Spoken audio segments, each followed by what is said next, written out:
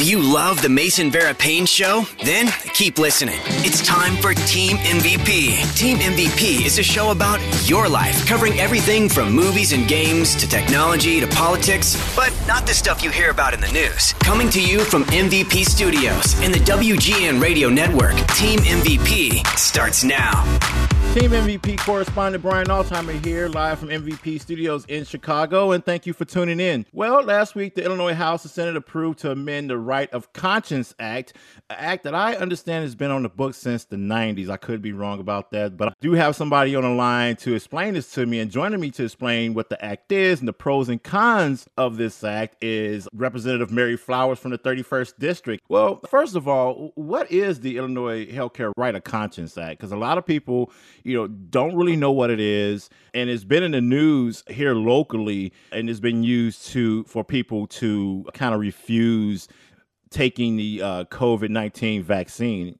The purpose of House Senate Bill 1169, sponsored by Robin Gable, it added a new section to the Healthcare Right of Conscience Act to clarify that it is not a violation of the Healthcare Right of Conscience Act to take any measures or impose any requirements intended to prevent the contraction or the transmission of COVID-19.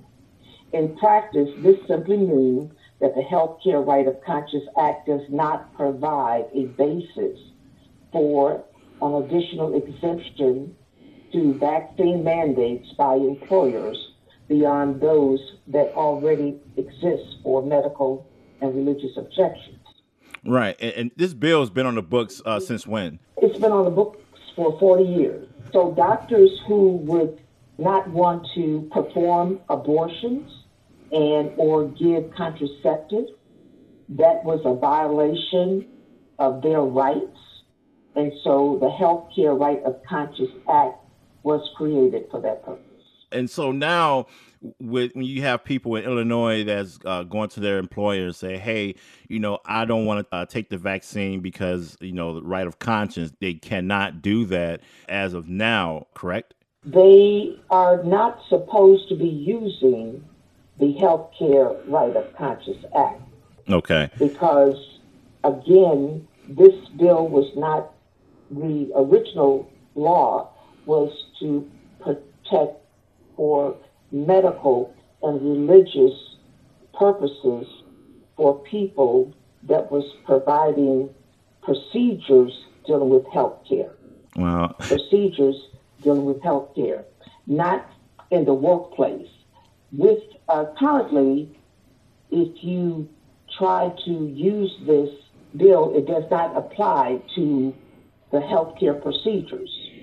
And employers do have a right to say that you have to wear a hard hat or you have to wear a certain type of uniform or boots.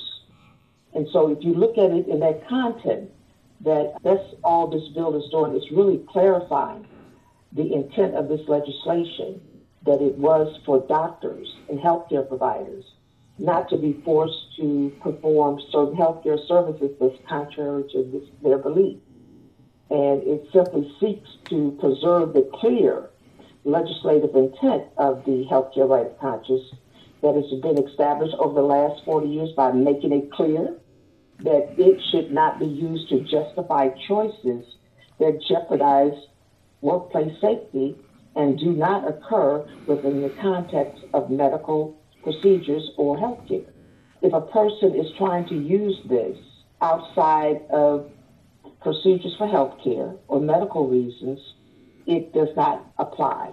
And the General Assembly just wants to make it clear that the intent of the original legislation, it is what it is, and we're not expanding it at all. And we're talking with Representative Mary Flower from the 31st District.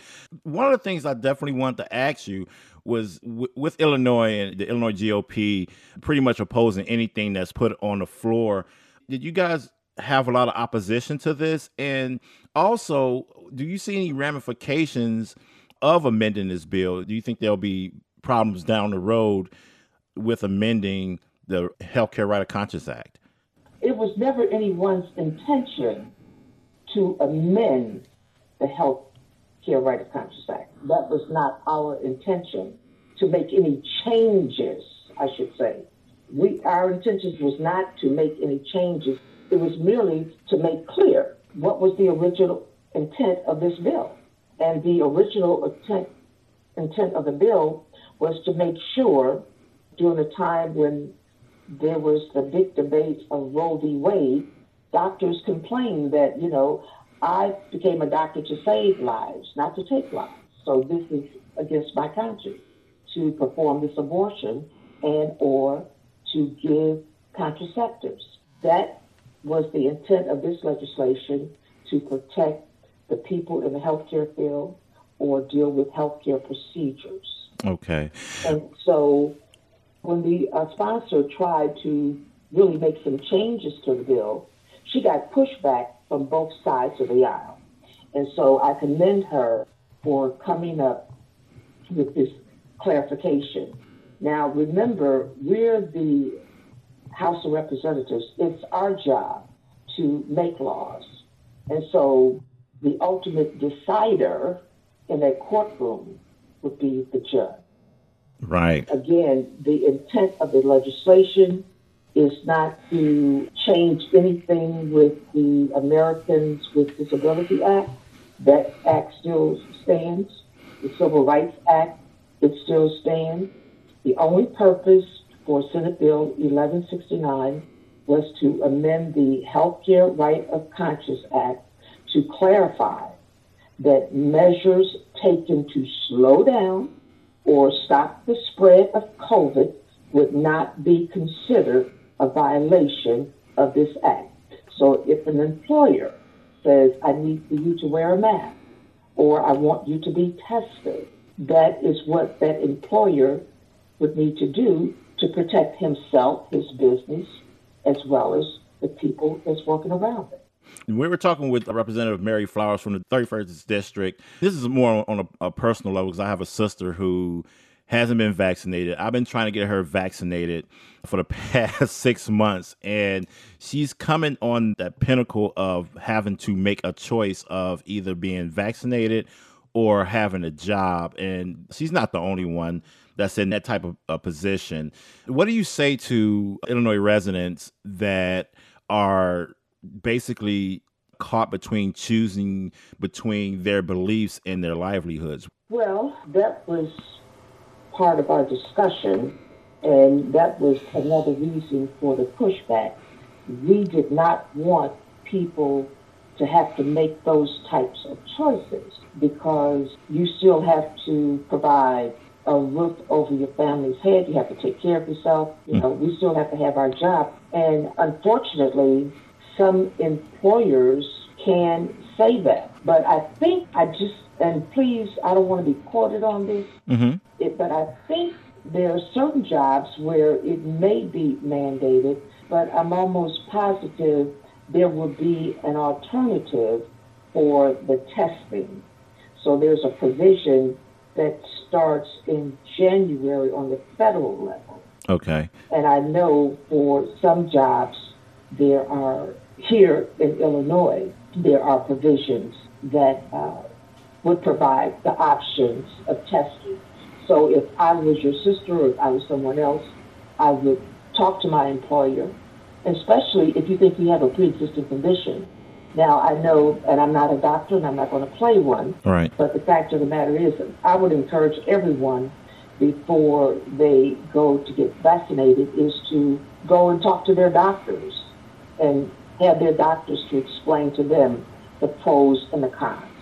Two more questions that I want to ask you. It's still on topic here. The CDC approved vaccinations for children 5 up into 12. I know IDPH director, Dr. Ngozi Ezike, she was asked yesterday about the possibility of schools requiring kids to be vaccinated, just like, when you have a child and they enter the school, they have to have, their chicken pox and all that, as far as vaccines. Do you see that coming down the road maybe a few years from now? One thing about the previous vaccinations that are required, those vaccinations have been around for a long time. and they have been proven to work. This is relatively new. People are concerned because some say that there has not been enough time for the study. A lot of parents are concerned about the ages from 5 to 12, and I would hope that this pandemic passes us by, but I would hope that there's other things that we could do. And years ago, I introduced a bill, a real simple bill, and it required teachers to allow students to wash their hands before they go to lunch. And when you think about polio and other problems that we had in the past, we are better because we've learned a lot. What we knew back then is different than what we know now. And hopefully this pandemic will teach us what caused this problem and how we could better eliminate it in the future.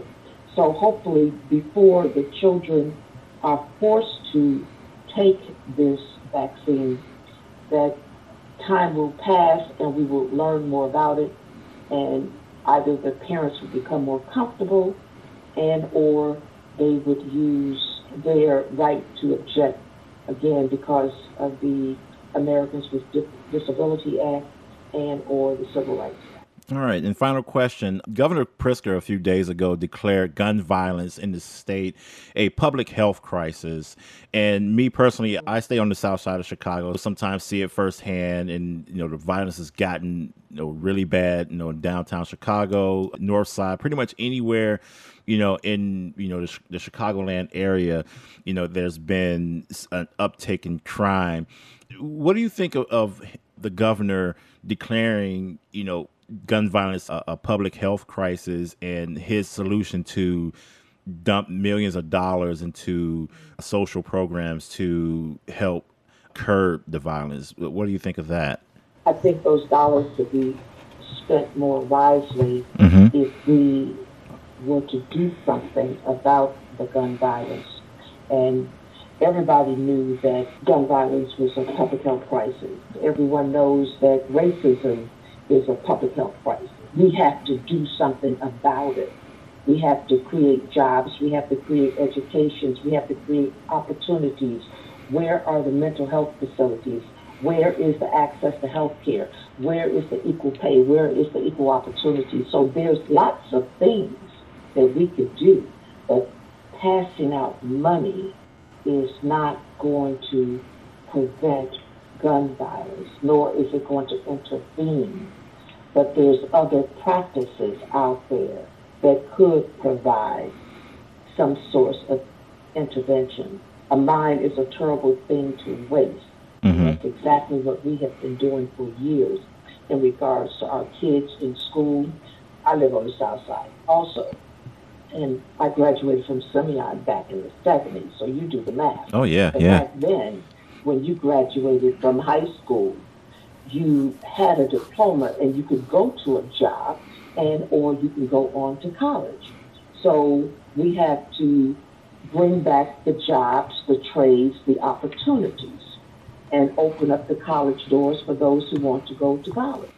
We have to remove the impediment that's in people's way. And that's exactly what has been happening because of racism. Right. Let's have that conversation. Exactly. You cannot have one without the other. And there you have it, Representative Mary Flowers from the 31st District. Thank you so much for joining me, and it was a delightful conversation. Hoping to have you on again. Thank you, Brian, and I enjoyed talking with you as well.